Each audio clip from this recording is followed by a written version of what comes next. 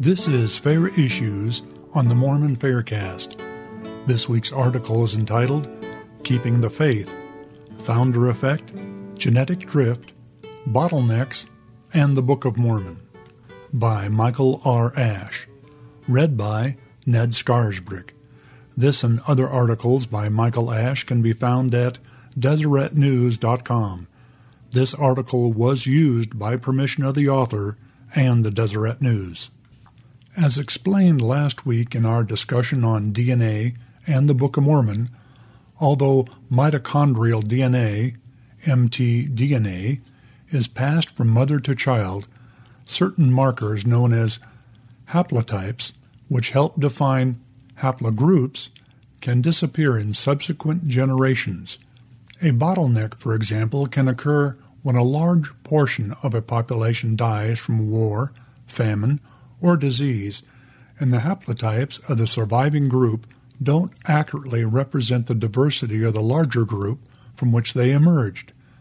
This type of bottleneck likely occurred when diseases introduced by the Spaniards wiped out millions of Native Americans, perhaps up to 80% pre-Columbian populations. In fact, non-LDS molecular anthropologist Michael H. Crawford wrote that the Spanish conquest, quote, squeezed the entire Amerindian population through a genetic bottleneck. This population reduction has forever altered the genetics of the surviving groups, thus complicating any attempts at reconstructing the pre-Columbian genetic structure of most of the New World groups. End of quote.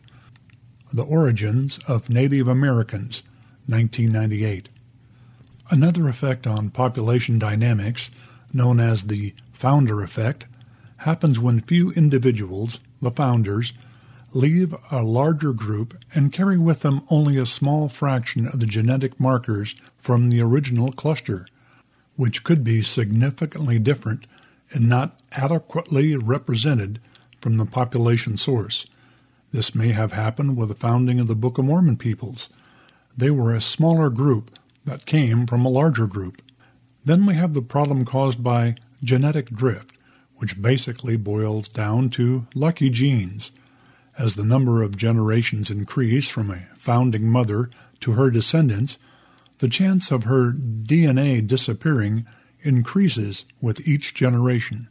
For example, if you go back 2 generations to your grandparents, there are 4 individuals, 2 parents for each of your parents, 2 of which are female, grandmothers on both sides. Only one of these grandmothers will have passed on her mtDNA to you, regardless of whether you are male or female. You will not have the mtDNA of one of your grandmothers. If we go back 10 generations, you have 1,024 ancestral slots, or number of possible contributors to your genetic makeup. The actual number of progenitors is actually lower than the number of slots because some of these people will show up in several places of the available 1,024 ancestral slots. Of these 1,024 potential ancestors, 512 are females. Only one of them has contributed to your mtDNA. Because there are about 70 to 90 generations between modern Native Americans and Sariah, there are more ancestral slots than there have been people on the earth. The likelihood that Sariah's mtDNA would have disappeared in an already populated geographic region is extremely probable. Drs. Beth Schock and David Smith, 2 non-LDS scientists, claim genetic drift among Native Americans has, quote, altered haplogroup frequencies and caused the loss of many haplotypes. American Journal of Anthropology, 2008.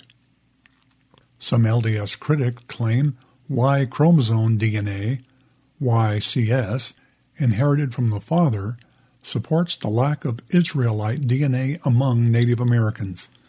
Y chromosome markers, however, can have the same problems as mtDNA markers. Population geneticist Ugo Pergo, who currently lives in Utah, was born and raised in Italy, where he traces his ancestry back to the mid-17th century. His YCS, however, is rare among Europeans and is mostly found in East Asia. Pergo has 3 young sons, all of whom carry his same CYS marker. If data was collected from Pergo, his sons, and other Italians in his Utah neighborhood, this founder effect would incorrectly suggest that a large portion of Italians are paternally related to Eastern Asian populations. For an example of disappearing DNA, we note the recent DNA study of more than 130,000 modern Icelanders, who discovered that many DNA markers disappeared in just over a century. According to DNA tests, more than 86% of Icelandic males descended from just 26% of potential male ancestors in their family tree who were born between 1848 and 1892 and also lived in Iceland. Among the female population, nearly 92% descended from only 22% of the female ancestors in their family tree who were born between the same years as the male ancestors. Thus we see that the vast majority of the Icelandic ancestors from just 150 years ago did not contribute mtDNA or YCS to their descendants. Conversely, a small minority of Icelandic ancestors from the same 150 years ago contributed the bulk of DNA markers to their now living descendants. Most of the Icelandic people living today who have genealogical records showing that their ancestors lived in Iceland 150 years ago could not detect DNA from those ancestors. If you like this podcast, you can help promote it by subscribing to it in iTunes or by rating it and writing a review. Post a link on your blog and Facebook page and tell your friends about us.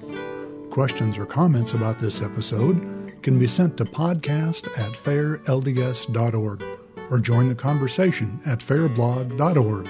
Michael Ash is the author of the book Shaken Faith Syndrome, Strengthening One's Testimony in the Face of Criticism and Doubt, as well as the book of Faith and Reason, 80 Evidences Supporting the Prophet Joseph Smith. Both books are available for purchase online through the Fair Bookstore.